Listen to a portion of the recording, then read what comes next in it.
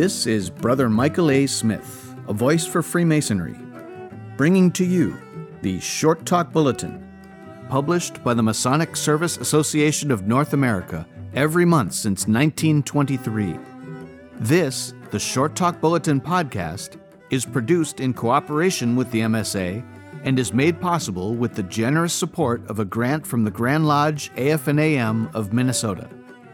Volume 21, Number 10, from October of 1943. The Master's Jewel Speaks. Written by Brother Carl H. Claudy. Worn by 67 masters and for a few minutes by one profane, I know my masters and what they are and think. Of course, a master's jewel is not supposed to tell tales about those who have worn it. But as I identify neither the small lodge in the little town, nor the brethren who have been elevated therein to the Oriental chair, I may be forgiven if I speak of what I have known.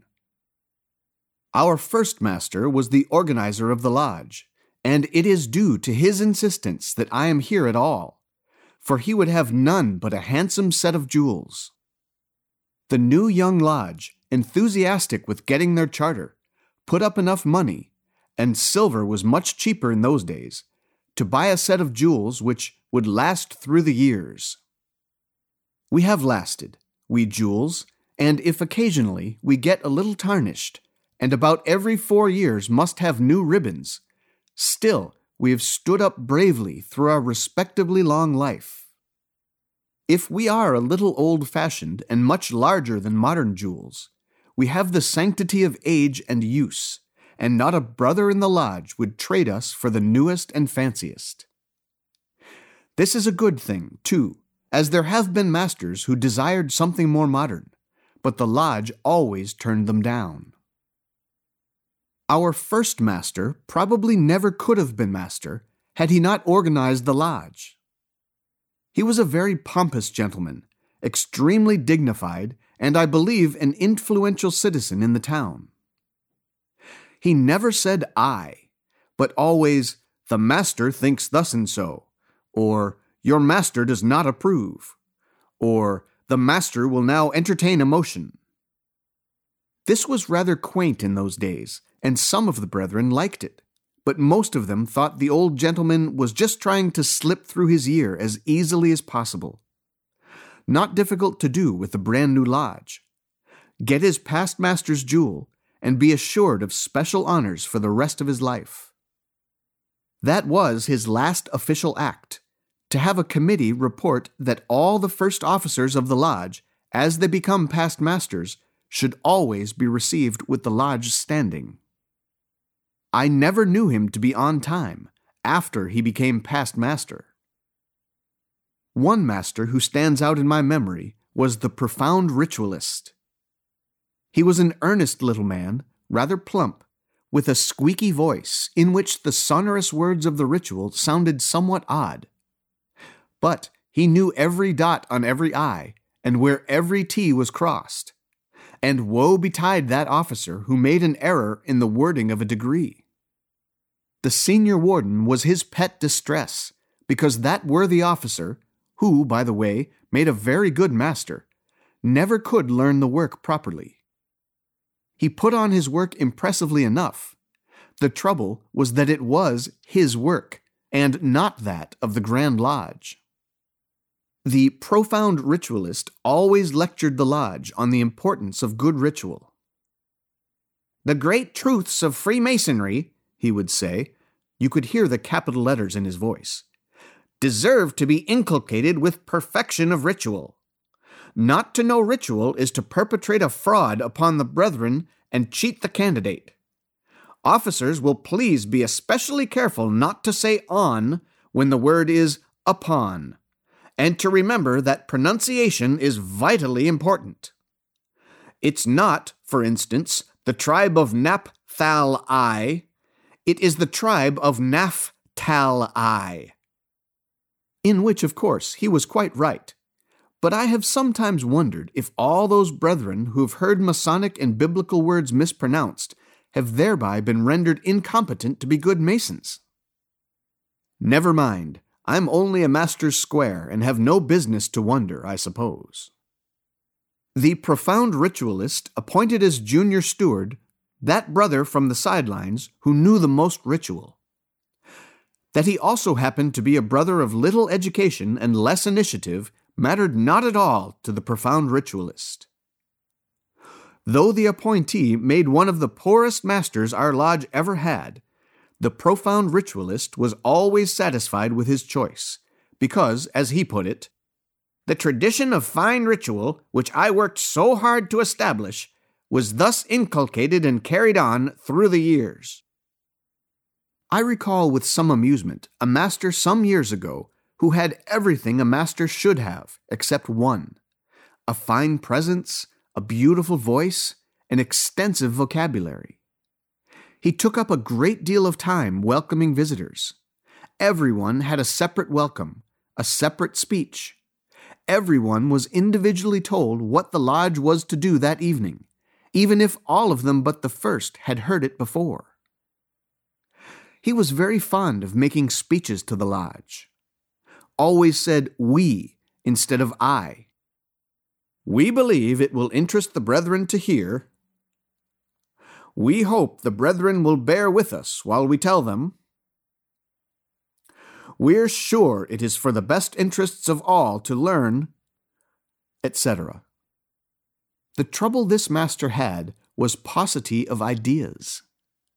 He could talk for half an hour, and frequently did, without repeating himself, using beautiful language, his big presence dominating the east, his sonorous voice filling the hall, and when he had finished, no one really knew just what he had talked about. It was just a general combination of references to the fatherhood of God, brotherhood of man, be good and you'll be happy, wave the flag, a mention of dear old mother at home, wholly moral and uplifting, only it never lifted high enough for anyone to see what was under it.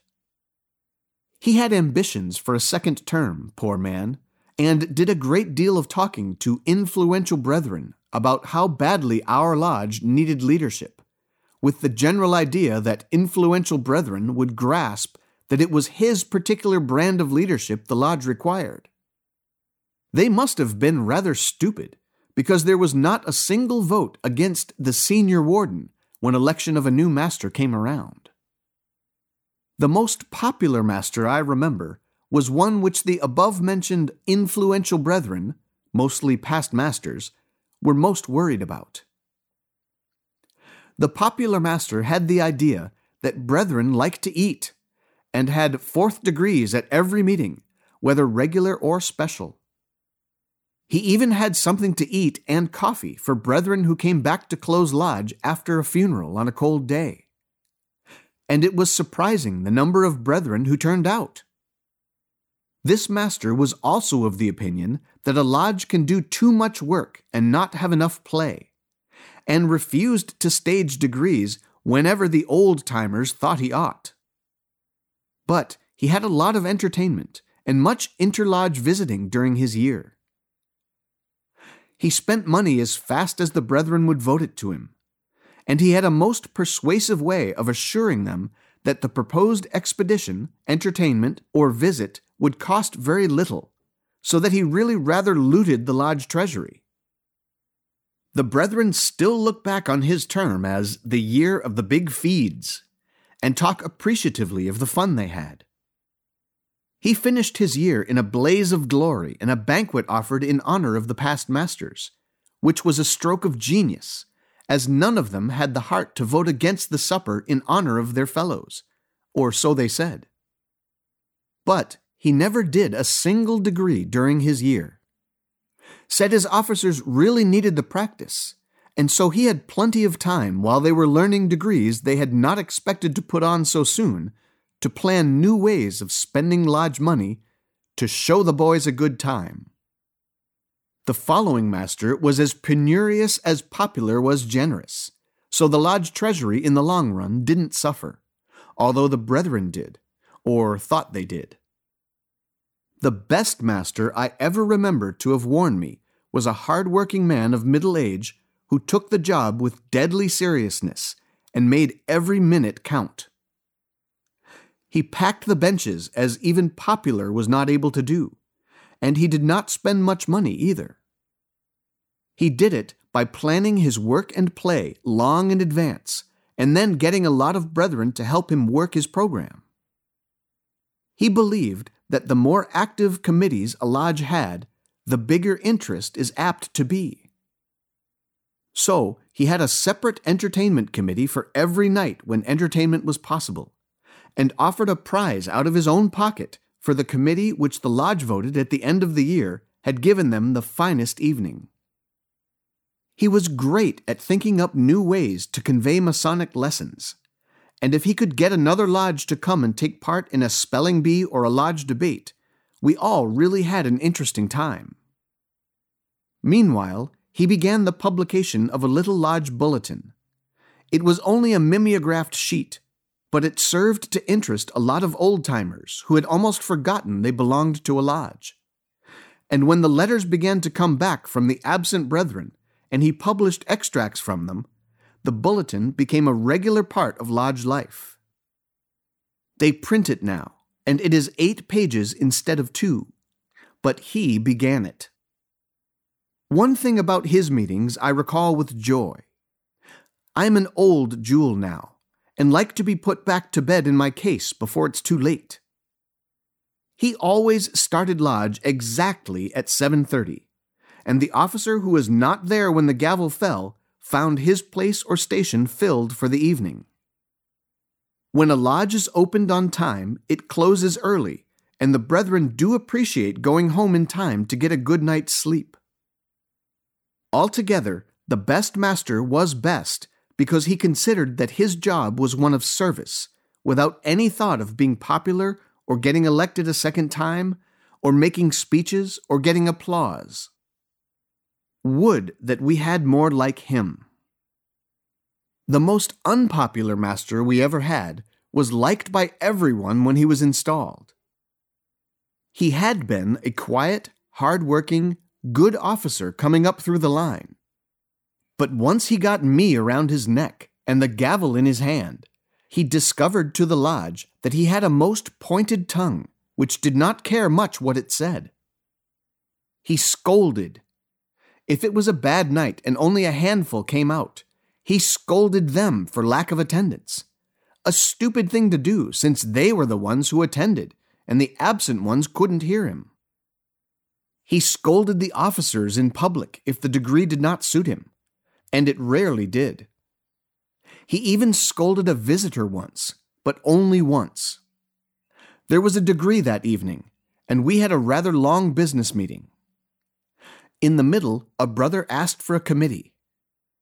Of course, the master sent one out. Whether the visitor was not very well schooled, or so bright the committee liked to hear him, I don't know, but it was some time before they came back with the visitor. In welcoming him, the master made some slighting remarks about brethren who never think what it means to a busy lodge to take up so much valuable time that visitors really ought to have someone to vouch for them. The visitor looked somewhat surprised, but at the end of about 2 minutes of this, he spoke his little piece. It's too long ago to remember just what he said, but it was to the effect that he thanked the committee for its courtesy and regretted that he had got into a lodge where he was not welcome.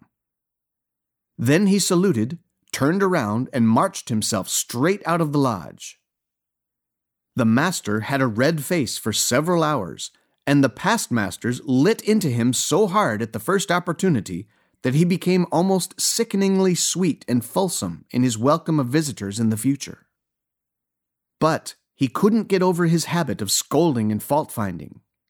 And while it all may have been due to anxiety to make the lodge run better, the fact remains that a master can't scold brethren into liking to come and be scolded, so his attendance dropped off to very little. The packed meeting which greeted his successor was almost funny by contrast. A master cannot be a great I am and rap brethren down to save time, and scold and make himself liked. There was talk of not giving him a past master's jewel. But of course they did, only no one wanted to present it to him, so they told him it had been ordered and hadn't come in time, and sent it to him the next day by registered mail. Once a profane wore me for a little while. It was an odd sort of thing. The master that year was an emotional sort of fellow. He could cry in public rather easily, and his feelings could be as easily hurt. But he had lots of sweet and thoughtful ways of expressing his brotherhood, like sending a postcard to a brother every day during a 6 weeks hospital stay, and seeing that every past master had a note of congratulation on his birthday, and sending flowers to the wives of brethren who had done something special to help him out. The lodge was to pay a visit to a neighboring lodge, so of course this master tucked me into his pocket. When we arrived at the neighboring town, the master of that lodge took my master in tow to show him the sights. After a while he said, "I want to have you meet a friend of mine, a friend of every Mason in town, if you don't mind." "Why should I mind?" my master wanted to know. "His name is Rafferty, and he keeps a saloon," said the other master. "I still don't mind," said my master. "But why?" "Mike Rafferty is the most charitable-minded man in this town," said the other master, "and it makes no difference whether the collection is for a Protestant or a Catholic church, or for a Mason or a Knight of Columbus. A few weeks ago we had a very sad case. A workman had both legs cut off in a railroad accident. He was neither Mason nor Catholic, but we all pitched in and raised what we could. Mike Rafferty found out that we were $200 shy of what we needed and sent it down by special messenger. He's always putting some boy or girl through school, or sending a basket to a widow, or sticking his hand in his pocket for someone. "I'd still like to meet him," said the master. So we went to the saloon, whatever that is, and the other master introduced my master. "I've heard of you," said my master. "I'd like to show you that I feel honored at meeting you." And so, then he took me out of his pocket. It was an odd place, high table with men in front drinking and bottles behind. Mr. Rafferty was dressed in white, which seemed odd, too. "Is there some place we can go for a moment, just the three of us?" asked my master. Mr. Rafferty led us into a little room. My master had me in his hand. "Wearing this," he said to Mr. Rafferty, "is the biggest honor which can come to a Mason. But I feel that the honor is even bigger if you'll let me put it around your neck for a little while. Because your brand of brotherhood, never mind whether it's Masonic or not, is something this world needs." So he hung me about Mr. Rafferty's neck, and Mr. Rafferty got red and stammered, and the other master smiled, and they all shook hands, and every one, I suppose, had a good time. I have been worn by 67 masters and 1 profane. And by and large, I recall no master that did not do his best to be a good master, although some masters are better than others. I'm only an old master's jewel, but I know a lot about what it takes to be a good master. And more men have it than lack it, which, I suppose, is why most lodges are good lodges, and most masters, good masters.